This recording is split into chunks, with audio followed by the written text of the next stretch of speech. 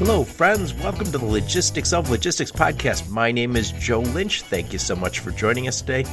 On the Logistics of Logistics, I talk to experts in logistics and transportation, warehousing, fulfillment, supply chain, and of course, technology. And during these interviews, I'm always the one asking the dumb questions. I ask the dumb questions so you don't have to. Today's topic is leading a logistics biz turnaround with my friend Harry Drajpuch. Harry is the Chief Executive Officer of Amware Fulfillment, a Stasi company. Those are both super companies. Harry has over 30 years as a leading logistics industry executive, and he has led a number of logistics business turnarounds. Amware and Stasi, they're killing it, but there are a lot of other logistics companies right now that are struggling, which is why you should check out my conversation with Harry. How's it going, Harry? Going great, Joe. Really appreciate the opportunity to have the conversation and talk about my favorite subject. All right. Harry, please introduce yourself and your company and where you're calling from today. All right. I'm Harry Drajpuch. I'm the CEO of Amware Logistics, and it is now part of the Stasi Group. They purchased us at the end of February of this year. So we're part of a global entity now that's approaching $1 billion. I am in the desert of Arizona, Santan Valley, about 40 miles southeast of the metropolis of Phoenix. Very nice. So now, how many locations does Amware have? Here in the States, in the United States, we have 18 locations. We service all the major metro areas. A lot of it obviously was expansion over the last 5-6 years, growing at a very nice pace, controlled, but really it's been a great ride and a great experience in getting us to where we are today. So one of the things that comes up every once in a while on my podcast is 15 years ago, somebody said, where should I put my warehouse? They would say my warehouse if you won. And I think the conventional wisdom then was somewhere in Indiana, near Indianapolis, because you can reach this many people in one day and this many people in 2 days. It was hit most of the people in one day. And those days seem like 100 years ago. But I do know this, there's still a lot of warehousing companies with one location. And I guess I don't know how that works in the same day, next day world. Everything can work in the next day world if you've got an unlimited pocketbook, right? If you're willing to pay for overnight service, you can get almost anywhere on the globe, actually, but it doesn't work out well. Interesting about Indianapolis, yes, that was 15 years ago. Everybody who did a network survey, it would always pop up Indianapolis, maybe a little bit closer to Chicago, maybe a little further south of that point. The problem is, unless you've got a product that you want to sell to everybody in the United States, which very few people have, being in Indianapolis won't necessarily serve it. And 15 years in logistics, it's like dog years. 1 year it has what used to take 7 years happens in 1 year today. I started in logistics in 1980 in trucking, and it looks nothing like it did in 1980. We didn't have computers on people's desks back then. I know when I tell that to my kids, it's like, what do you mean you didn't have computers? How did you do things? We did them without computers. They didn't always exist. And when they first started, they didn't sit on everybody's desk, and you couldn't take them home with you. We had a department computer in automotive, and I always tell the story, and I won't tell it again because people who listen to my podcast would go crazy, but I always tell the story about the engineering company that I worked at. We had a fax machine, and when Ford Motor Company would come to see us, we would show it to them. Like it was, look on our fax machine, guys. And the boss said, I only want 2 people touching this, Joe, because I was the young guy, the technologist, and the secretary. But yeah, we've come a long way. But getting back to it, in the warehousing world, it felt like it was way behind the times until, I don't know, the last 10, 15 years where we've all of a sudden seen, especially during COVID, where the explosion of e-commerce and the importance of your warehousing company goes from a sleepy vendor to a strategic partner in your business. Amazon has changed logistics, and probably for the better, right? Same day, next day, everything, free shipping, almost any product with a marketplace that you can access, whether they fill it or a vendor fills it. And they've upped everybody's game, even though everybody is not competing with Amazon. It's just expectations were set, which when I came into the industry in the warehousing piece in late 80s, we were very forgiving. SLAs were targets. They were like 95% on time. And again, it was a target. Come on, did you really think we'd hit 95% all the time? Seriously, it was that kind of a business that you could get by on probably not the greatest service out there. And that's probably what gave the 3PL industry, I don't want to say a little bit of a black eye, but it gave it as not an aggressive, not as a zero defect, not as some people that are pursuing greatness, raising the bar on its own. Many 3PLs had to be pushed and cajoled to get there, certainly prior to Amazon. That's no longer the case, obviously. Yeah. And I feel like also they were behind on technology. And it felt in the past, if you were, it could bring on a new 3PL, whether they were a warehousing company or a trucking company or brokerage, you had, as you, to your point, that you had to be led by whoever you were serving. Now, I was just advising a very large company and they said, hey, we got to do this and this. And I want to make sure our 3PL can keep up. I was like, dude, you're going to be 10 steps behind them for the entire implementation. They have this down pat because it was a big company. And I always say the best 3PLs now are night and day better than the average logistics department inside a company, because they've invested in the technology. They've invested in these functions that say, you want to integrate with us? Boom, we'll get that done overnight. And that wasn't always the case. It was used to be, to your point, cajoling, begging, threatening. So the vision for third-party providers through the 90s and the early 2000s, maybe even to the late 2000s, 2008, 2009, the thinking on a lot of these big companies that outsourced, Pepsi, GE, IBM, Kimberly-Clark, Procter & Gamble, the philosophy was, let's find the best third-party provider in each region of the country. So whether there were 4 regions, north, south, east, and west, or there was a central 6 regions, we want to find the absolute best provider in that region, and we'll leverage that. And then we'll have all these third-party providers competing with each other. We'll set the bar. It was an interesting strategy. For the time, it was probably the right strategy. Again, as we didn't push ourselves to becoming great, many of our customers who viewed us as vendors, we were vendors then, we were suppliers then, that's what we were called. They would tell us nothing more than we needed to know, and that's how they managed us. Now, that's pretty cumbersome, right? You've got 4 or 5 relationships, 4 or 5 invoices, 4 or 5 different billing mechanisms. I mean, think about all the problems that you would have to deal with 4 or 5 vendors providing the same service. And then 2010 came and a bell went off in someone's head and said, listen, why am I putting my money in 5 banks and I don't really have a lot of pull with any bank? I'm going to put all my money in one bank. And when I walk in there, they're going to say, hey, Mr. Drajpuch, come on and sit down here. Don't stand in the line. You're the big guy. And so they made a commitment to partner, find the right partner, work with the partner, and went from vendor to partner. Not quite strategic partner yet. I think that started to take place probably in the mid-teens, 2015, where you went from a partner to a strategic partner, where you would be involved in actually planning.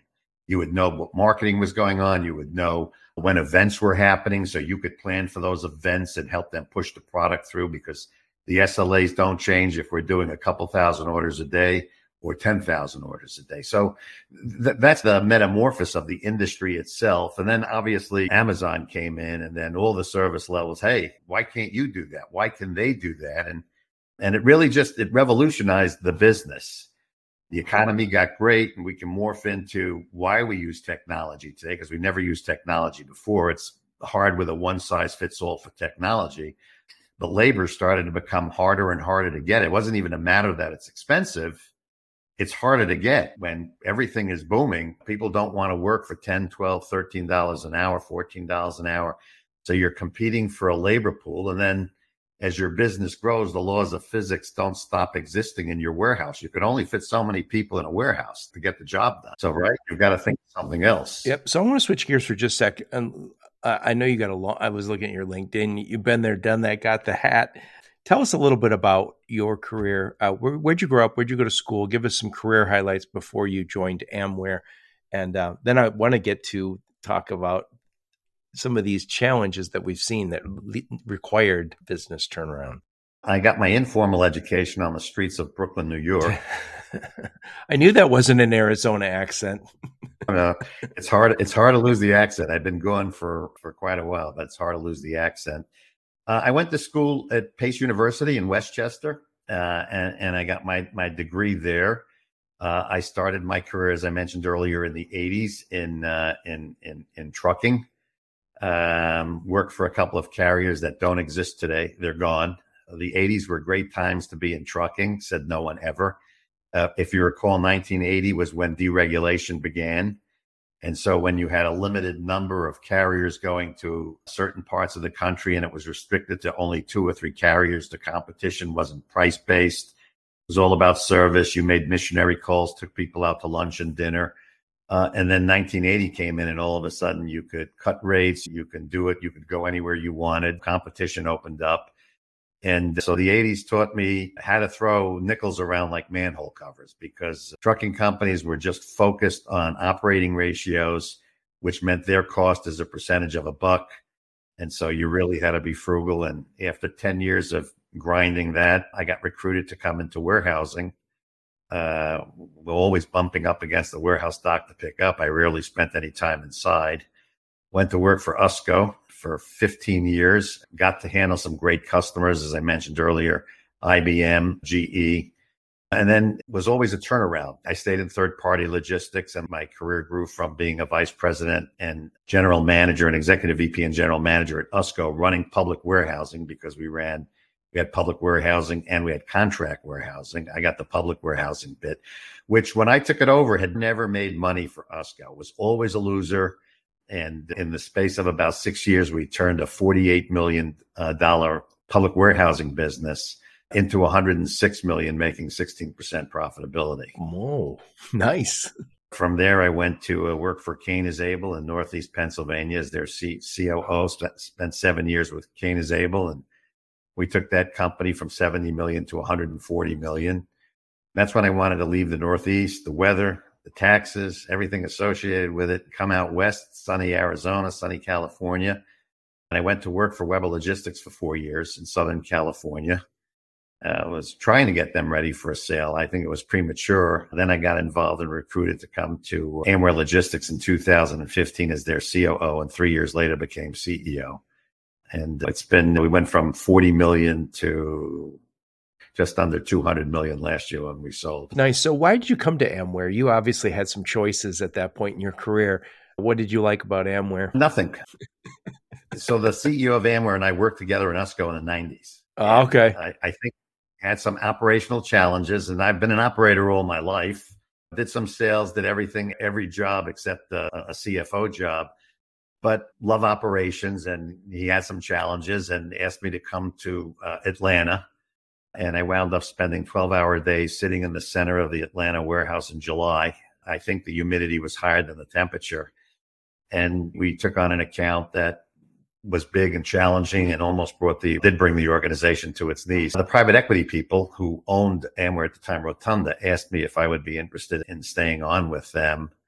And they made some commitments on where they saw what their vision was for the business, because I didn't have a whole lot of experience with PE other than what you know about them. Could be very transactionally focused, grind the expense down. But the Rotunda group, they were interested in long-term relationships, providing good service, having a great name meant out there. And I would sign up for that every day of the week if that was the goal. And they were true to their word. They were incredibly supportive. And I've been here since then. And like I say, through the merger and acquisition of the Stasi Group, which is also great. So I've been pretty blessed in my career, but it's always been. That's a European company, right? Stasi is French-based, yes. Fast growing, like I say, approaching $1 billion in sales. They do about 80 million shipments a year. Amware did 17 prior to the acquisition, 17 million. So when it came to fulfillment, we were pretty big ourselves. Yeah, it's interesting. So you've spent a lot of your career in these turnarounds. And before we hit record, we were talking about some of the challenges that I talked to a lot of people in warehousing and fulfillment. And I know you're a lot closer to them, but this is just some of the stuff I've heard. We had all of a sudden the VCs discovered our business and said, hey, you know what? Somebody's going to create some technology and it's going to connect all these warehouses. And by the way, that's worked by and large. But when you have VC money behind you, there's an expectation for enormous growth. And then I think we also, so we had VC money come in. I would also say, you mentioned Amazon a few times. The expectations from our customers went sky high. We had COVID.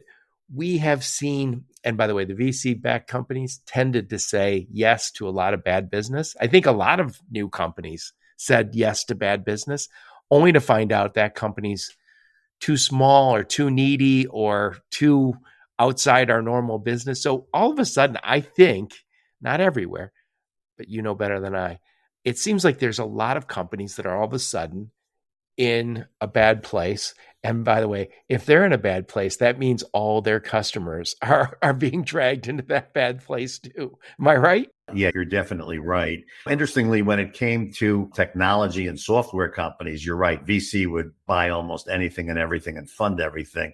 My experience might be a little bit different on the warehousing side of the business, which was a lot more justification for the spend. Paybacks was certainly there, and backed a lot of good projects for us. But Amware, Rotunda had funded the big technology push that we had recently, and we're going to talk a little bit about technology. It's not the panacea in our business.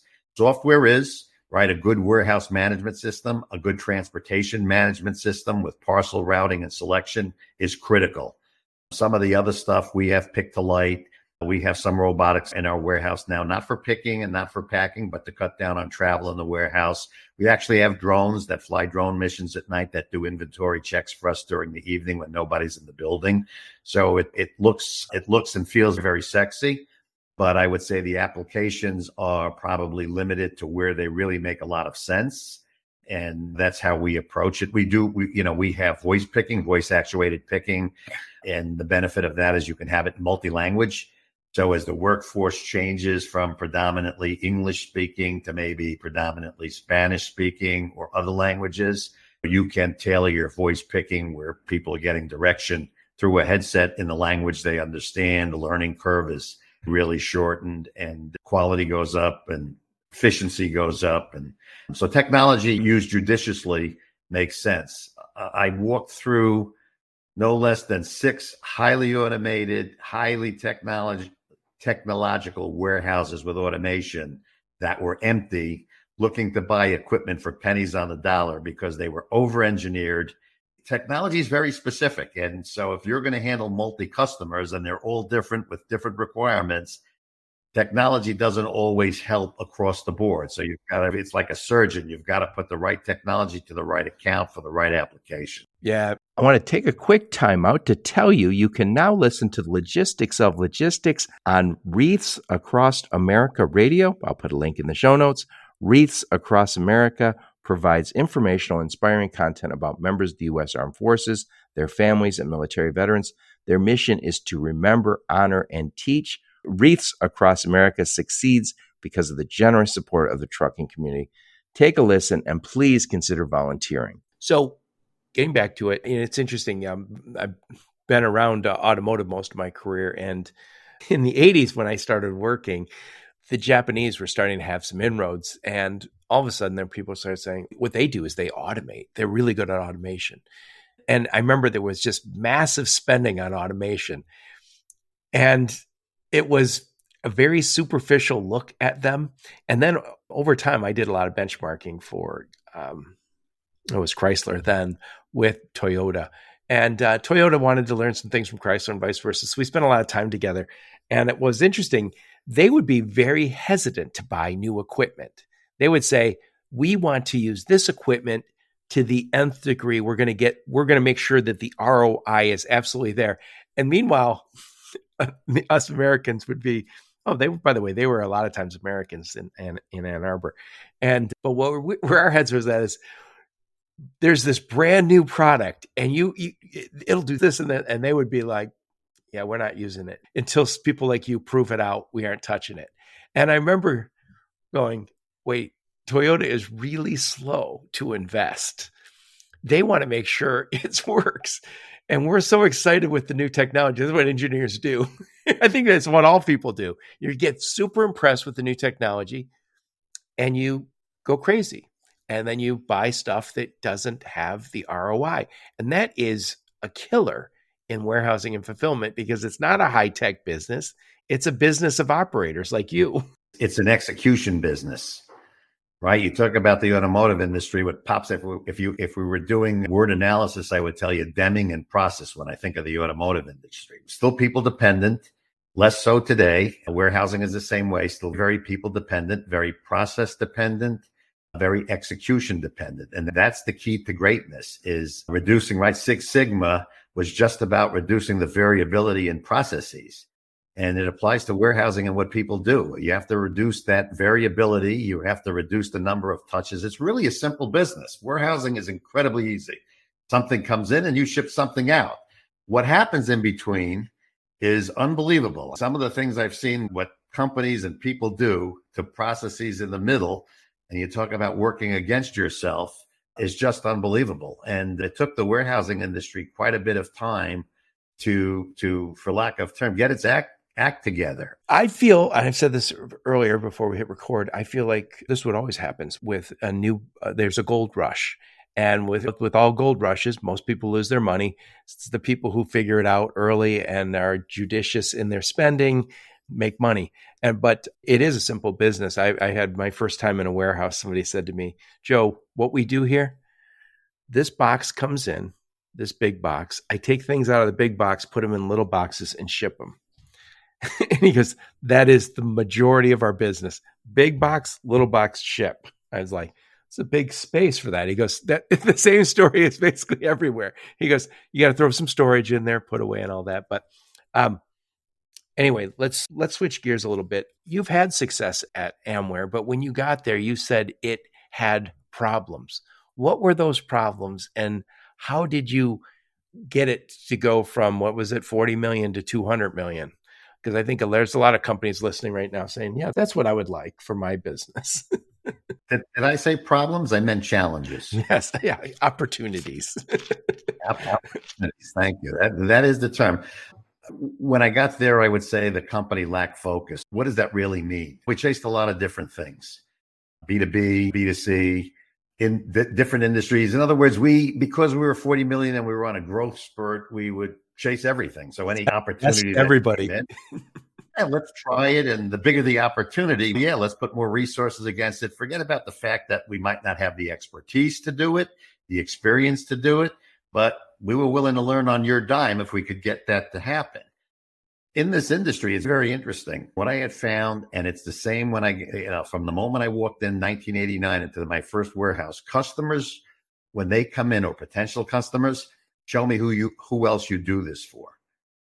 They want to see, do you know my business? It's a box. Come on, your box doesn't look any different than no, you don't understand. My business is different. So what you have to do, what does focus mean? It means taking stock of what you do well, who you do it for, use them as a reference and start there. As define your area of expertise, why you exist in the marketplace, what value you bring.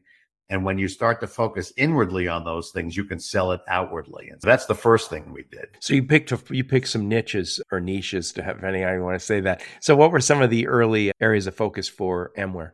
Nutraceuticals, lotions and potions, health and beauty. Those were industries that we had several customers, good customers, decent sized customers that would be a good reference, that would show well, that we could display our expertise and knowledge of that particular vertical. And it worked. That's where we started to expand out. Now we do some apparel. We do some food product now, ambient. And when you're a company with limited resources and limited funds, you've got to focus. You've got to use those where you think the return will be, right? You can't advertise in every magazine to every vertical. So it's limited. So you spend those dollars in the place that you have the best possibility of connecting and getting a payback on it. People were tired and burned out. I would say one of the hardest working groups I found was here. And in many instances, we were working against ourselves, not on the same page, not rowing in the same direction. And again, once you bring everybody together and work it together, and this is what we want to do, this is where we want to go, keeping it simple, changing the culture and getting everybody to agree, it gets a little bit easier, and victories are few and far between, but you build on them. And like in any sports, if I can use a sports metaphor, momentum is everything, even in our business. And nothing breeds momentum like winning new business, doing a great job, getting a pat on the back from the customer, an attaboy. Celebrating wins is huge in a company. Morale is everything. You can have the best idea in the world, the best plan in the world, and if people don't buy in, it ain't going to happen. Yeah, and there's that you're just a lot of what you're just describing is leadership. And one of the things I was just telling somebody is I said, I've worked for people who went through the motions of leadership and went through the motions of these wins. So they'd say, we're going to go out, we're going to do Hawaiian Shirt Day. And then I remember they said, why are you unhappy with Hawaiian Shirt Day? I said, I've been on a lot of teams, done a lot of different things. I want us to go and have a big challenge, and I want us to succeed, and then I want us to go out and celebrate. I don't want to go to game night. I don't want to wear a Hawaiian shirt. That's that kind of, and again, I call it the going through the motions of it. My dad used to call it playing house. You little kids play house. They don't really have a house. They're playing house. And that is so common, and I hate it. I think anyone who's been through it hates it, or a leadership team that doesn't care for you. When you say, hey, follow me, but it's only going to be good for me. Come on, let's take this hill. Why are we taking the hill? Because it'd be good for me. I'm going to get a big bonus if we take this hill. So, Joe, that was great. Listen, that's a big statement that you just made, that leadership doesn't care for us. Wherever I've been, I've had town hall meetings, had my leadership team behind me, who always tell me that everything they do is great. IT always works. Everything is fine. And you get the associates together and you ask them, what frustrates you here? What's robbing you of the dignity of doing a good job? When you give an employee a spoon and tell them to dig a 10-foot ditch within the hour, that's frustrating, right? So finding out that associates aren't resourced properly, finding out you walk the facility and you see a piece of equipment that's been sitting there obviously for months because oil is leaking and it's what's wrong with that thing? It's broke. We haven't got around to fixing it. Printers that don't work. You go on the tech side, scanners that are laying there, they're not charged, they don't work. When that lays around the warehouse, the message you send to employees is, we don't care about you. It doesn't matter if anything works here. Don't worry about it. And that is demoralizing and frustrating. It's like walking into a shop with your car and tools and crap laying all around. You think this guy's going to do a good job on your car, as opposed to where everything is neat, orderly, the floor is immaculate. That's where you want to go, because they're not going to be having any parts of your car left over when you drive out, because they're going to see them, as opposed to the other place. And I'll tell you, Joe, in every turnaround aspect I've been in, what I've described to you has been in all of them. That's the message that employees see. These poor people come to work every day trying to do a good job, and they don't have the tools, they don't have the dignity, they don't have the respect, because they're walking over garbage, stuff's laying around. It's not hard. Again, it's an execution business, but leadership has to execute. Yep. And by the way, we are all competing for labor in a very tight market. And as the baby boomers retire, and we're going to be even shorter of people. I think the next generation is 400,000 people short. And as the economy grows, I always say this in my podcast, but it's true. Who is raising tomorrow's dock workers? Who's raising tomorrow's warehouse workers? We're a well-off country. Who wants to drive a truck?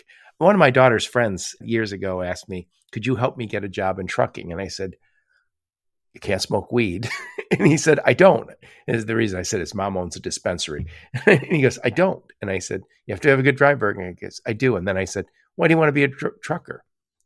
And he said, there's nothing wrong with doing it, but you really have to love it, because it's a really hard job. And I steered him away to it. Now he works in computer security. And I was thinking, he's got a better job. We have to compete for those people. If you say, yeah, you got to come to this job and we don't give a damn, and you're going to walk around 8 miles a day and lift things, and nobody appreciates it, you're not doing it for the money. It's not something where you're going to, and I've joked about this. How many jobs have I had in my life where it wasn't really a career? People were there saying, I'm doing this until I finish school. I'm doing this till I find something better. We can't have that become warehousing. We have to have those associates in the warehouse That'd be the first step to a supply chain career. And if we don't do it that way, we're going to find ourselves really short of heads. Many athletes take smaller contracts to work for winning great organizations. Right. Everybody wants to be part of an honest, great organization that knows where it's going, wants to communicate with its people, know that we're dependent upon you to get us there, and we're going to work together and respect you. That's the foundation. If you don't have that, technology, anything else you do isn't going to matter. And let me make a statement about culture. You mentioned before, you got to walk the talk. It's great to say we're this, we're that, we're this, we're that. But at the end of the day, if it doesn't change, if the equipment still doesn't work, if frontline supervision doesn't respect its workforce, nothing's going to matter. Nothing will change. Yep. I want to take a quick time out to tell you about my friends over at Greenscreens. That's greenscreens.ai. Greenscreens is a dynamic pricing technology for the truckload spot market that delivers buy and sell side market intelligence to help brokers and 3PLs grow and protect their margins. Freight brokers and 3PLs using Greenscreens gain the following advantages: faster pricing for both buy side and sell side transactions, pricing that is more accurate and more likely to win profitable business. Guys, dynamic pricing is the next killer app. Hundreds of freight brokers are already using it because it enables them to develop faster, more accurate quotes. This is the time. Check out Greenscreens in the show notes, greenscreens.ai. So getting back to it, I'm going to summarize some of this, and then I want to ask another question here. So when you came to Amway, you said the company lacked focus. You guys were chasing a lot of different things, and that was, you had to find kind of the niches that you wanted to play in. As a result of some of that, the team felt confused, a little burned out, and it kind of lack of identity in the market. And I love what you said about, we're willing to learn on your dime. I've advised shippers on selecting 3PLs in the past, and I always say, I just don't let them learn on your dime. And I say, because most 3PLs are just very used to saying yes to everything. I was at a little 3PL, and one of my sales guys said to me, hey, I found this interesting deal. It is, and I'm not making this up. He says, it's in China. And he says, it's the Yellow River, some river there. And he says, we need flat bottom boats, and we're bringing gravel from this down the river, 10 miles. I was like, I go, are you kidding me? No, I go, we do less than truckload in the United States. He goes, yeah, people. I go, yeah, I know. And then, by the way, he called the owner when I told him no. And the owner goes, you've been to China a lot, Joe. I go, I'm telling you, no, we're not doing it. We only do less than truckload.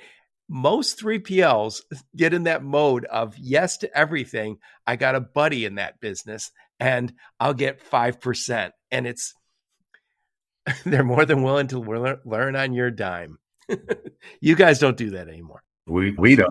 I'll tell you that. We do not. Yeah, but it is going on. And again, we've seen this gold rush in the space. And I think we're going to see some armies are going to leave the field in the coming years. And I think it's the people who don't have a good sense of the operation side. The technology, everybody's adopting the technology. We're all going to use it. Stupid tech spending, overspending on automation that doesn't get you an ROI, that's not going to help you. But anyway, getting back to it, what is some of the keys to getting on that right course? Identifying your strength, what you're good at, leveraging that. Great organizations communicate greatly. So you've got to start the dialogue with everybody in the organization, town hall meetings. Tell them where you want to go. Ask them for ideas on how to get there, what they think. Keep things as simple as you can. I've walked into places with mission statements that I've had to read 4 times, and they're like the Declaration of Independence. They're this long. I would challenge any associate to identify it. Ours is we help growing brands grow. Scalability, that's it. Our culture is 5 simple things: shoot straight, over deliver, own it, stay safe, and have fun. I don't even have to describe what that means. It is simple. Say that one more time. I like that. I'm going to steal that. Shoot straight, over deliver, own it, stay safe, and have fun. Yeah, I send my kids text messages, and I would always say, have fun, be safe, love you. And then at some point it just became HFB VSLU. and then they started sending it to their friends. And when I have a town hall meeting, Joe, nothing is off bounds. I ask people to just be respectful and professional, but you can ask me anything you want. You can ask me my salary. You can ask me any question. It doesn't mean I will answer it. I might respectfully say, not here, but there's nothing out of bounds. Let's be frank and honest, because I'm going to be frank and honest. When I don't like something, the Brooklyn in me comes out. I'm very direct. People never leave a conversation with me wondering what I said or what I meant. It saves time. I don't mean to be brusque, but people need to feel like that's who I want to be with. I think there's a winner there. I want to be part of that. I want to be part of that organization. Yep. Yep. And by the way, I learned this when I was in automotive. I worked at a small company, my dad's company, and then I worked at some other companies. As I moved up the ladder, what I realized is when you put a whole bunch of PowerPoints together and you go to see, and automotive, you don't say hello without 16 slides, but the higher up you go in the organization, the blunter the talk and the less likely they are to say, I don't want to see your stupid PowerPoint. And I was like, oh, wait a sec. I have to, and I get it. That's a huge organizations, but they get very blunt at the top, and you never wander out of their office saying, I'm not sure what he meant. No, that's a good thing, right? That's why they're us. You mentioned culture a lot. You have all these locations. How do you make sure that the culture is the same on one coast as it is on the other coast? Stand-up meetings, town hall meetings. When you visit a facility, it's not to spend time in the conference room on the phone. So I could just say, hey, I went to Chicago, but I spent 90% of the time in the conference room. You're on the floor. You're talking to people. You're telling them your vision, my vision. Here's where I want to go. How are we doing here? Are we getting there? What frustrates you? Handing out business cards. Call me if you have an issue. Feel free. We have an open door policy. They need to feel connected to not just their frontline supervisor, who is, by the way, the company to them. I could be the greatest guy in the world. If you don't like the guy you're working for, the gal you're working for, that's not good. You won't keep people. But you want them to feel connected. You want everybody to feel the honesty and sincerity of what we're doing. Like I say, we shoot straight. Bad news doesn't get better with time. We're honest with our customers and we're honest with our associates. We don't work like the CIA. We do things out in the open. We tell them where we're going. We look for their feedback, and we truly want to have a family environment, which today is more important. To your point, the competition for the good people is incredible. And the one thing I have found today, while I always want to hire people who currently have a job and are willing to leave it to come, the bottom line is companies will not let good people go. The amount of money they will pay to keep someone good, you can't compete with. I've seen some what I would call crazy things, but really not crazy, over the past 4 or 5 years in keeping talent in the fold. Many times it's a shame that an associate has to come to their employer and say, I've got another offer. But companies do not want to let go of A players. They just will do everything to keep them. It's because the workforce today itself, we've driven that. I mean, I sat in a meeting where Jack Welch told GE employees, don't expect your gold watch from us. While you're here, I hope we pay you well and I hope we train you well, but don't expect your gold watch. That's not going to engender a lot of loyalty. I made sure after I heard that, I couldn't afford to be that. I'm not Jack Welch. God bless him. What he did is phenomenal, but my philosophy is very different. I want you to stay. I want you to grow here. I want to promote from within. I want you to help me make the company better, and let's win together. Yep. So what's next for Amware? I know you guys just got bought up by Stasi. Are you guys going to run independent here in the U.S.? So the official word is yes. What's next for you guys? So they bought us for our infrastructure. Stasi had one facility here, 2 facilities in the country, been here for 3-4 years. It's tough to grow organically, one pallet at a time. Acquisition is smart. So they didn't buy us necessarily for a headcount reduction or leadership reduction. They bought us for the leadership team. We're good at nutraceuticals, food stuff, lotions and potions, health and beauty. They do very well in a different vertical, point of sale, store support. They're very big with that in Europe. There's a big market here for that. Print.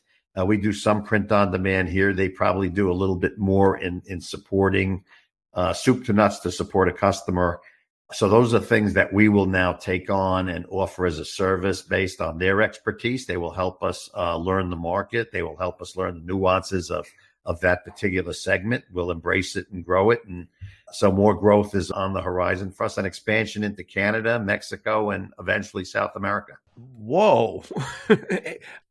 So you mentioned point of sale. I'm going to give my layman's view of that. Maybe you could give us I haven't talked to anyone who's done that in a while. Point of sale, that's might be the cardboard cutout that I see at a store, and then maybe there's some special promotion and it's on the end aisle.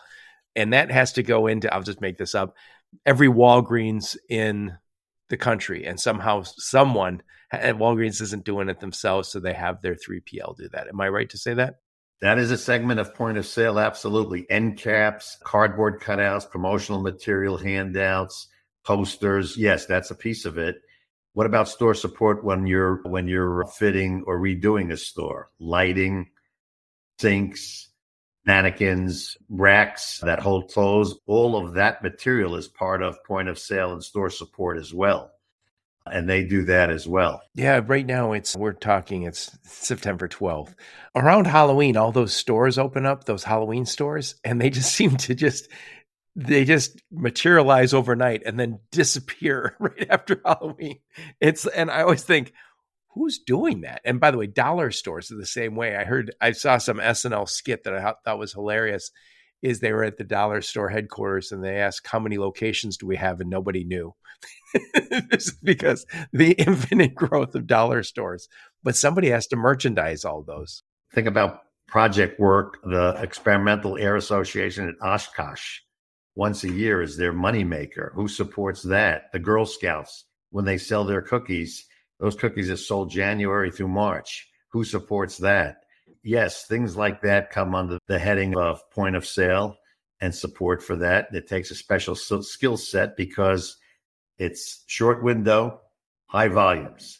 So right away you think lots of resources. So do you work with retailers on this stuff, or is it all e-commerce, or a combination of both? Combination of both. Work with retailers. Our expertise has been historically direct to consumer. We made a concerted effort to focus on that maybe 5-6 years ago.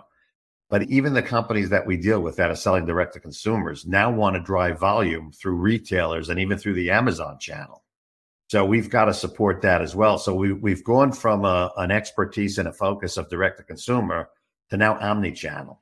Now really supporting retailers, retail compliance, all those things that go with shipping to a retailer, stacking it, labeling it, ASNs the way they need to have it. And even when you're dealing with one retailer, different buyers want it a different way, gets incredibly complex. So that's opening up for us as well, and something that we're just out of necessity. Our own customers are pushing us that way.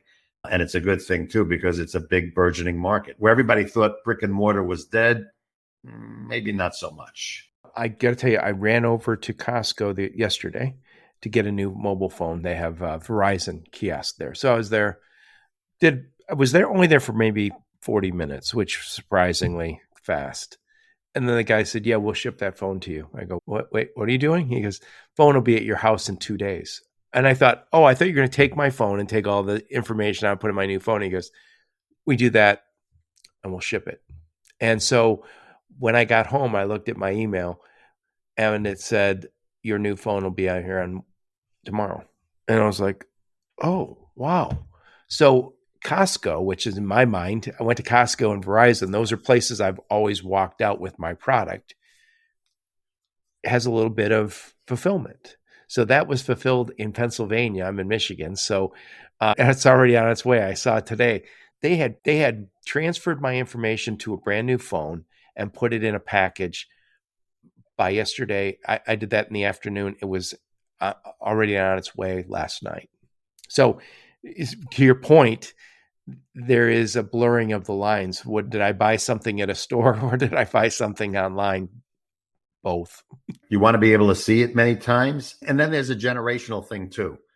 We did a couple of house renos and my wife dragged me to Floor and Decor. I got to see the tile. I got to see this. I got to see that. And the young kids today, millennials, buy online. They buy tile online. They buy flooring online. My kids buy beds online. Right. I go, how do you buy a bed online? And I'm like, the bedding store by my house must think I'm homeless. I was there so much. And I'm trying out all the beds like Goldilocks over there.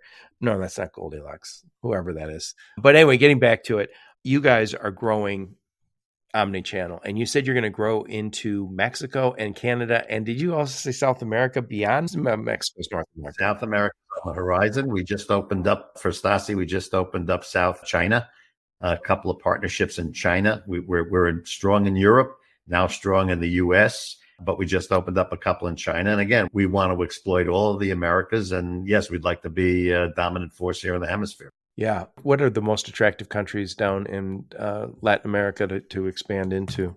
Brazil, Argentina. You're talking big, right? Talking big. We're a start there where the population is. Absolutely. I get it. So anyway, let's wrap this bad boy up. I'm going to lose you. I should have already lost you. So thanks for sticking around. We're talking leading a logistics business turnaround with Harry Drajpuch.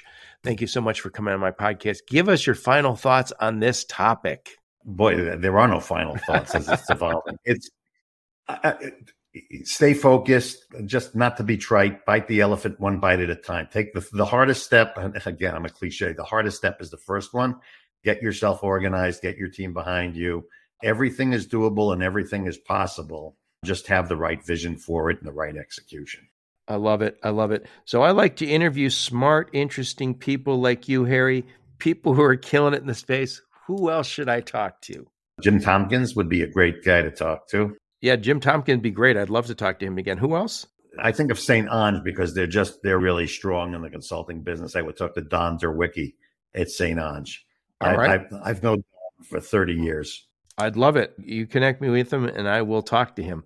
Also, before we hit record, we're talking to Jim Beerfield, who's one of your marketing guys. And he talked about this. I think it's a paper you guys, or an article you guys have. It's 7 Deadly Sins of B2C Fulfillment. I'll put a link to that in the show notes. I'll put a link to your LinkedIn profile, link to whatever other marketing assets you guys have that Jim gives me. And, you guys aren't attending conferences right now. Yeah, we stopped going to conferences because, again, there's more competition than potential buyers at conferences. I don't know whether people just are not traveling or not investing in it. So we do everything, white papers. Our greatest source of information is right on the internet, amwarefulfillment.com. Lots of white papers, lots of case studies, which is also important to see who else in your shoes has been there, what they did. I would highly suggest people going to that website and take I'll put a link to it. And Harry, thank you so much for taking the time. I really appreciate it. Joe, it was my pleasure. I can't believe the time's gone by. I just feel like I started talking. Yeah, you've got a lot to share. And again, I love what you guys have done. I love what you've done. You had a great career. And I think when we look at the warehousing and fulfillment space in particular, I think there's going to be some challenges. I'm sure there's people listening who are shippers who are saying, oh, yes. Because if your 3PL is struggling, if your warehousing and fulfillment company is struggling, you're struggling. They're the ones who are making contact with their customers. Yeah, and I think we're going to see some changes in this space. So thank you so much for taking the time and sharing your insights. Would love to do it again, Joe. Thanks for having me. Excellent, excellent. And thank all of you for listening to my podcast. Your support's very much appreciated. Until next time, onward and upward. You have been listening to the Logistics of Logistics podcast, where we engage with leaders in the logistics and supply chain community. If you like what you hear, please subscribe, hit the like button, and leave us a nice review on Apple or Spotify or wherever else you listen. Also, please check out our videos on YouTube and connect with us on LinkedIn. We're very big on LinkedIn. And you can also reach us on the logisticsoflogistics.com, our website.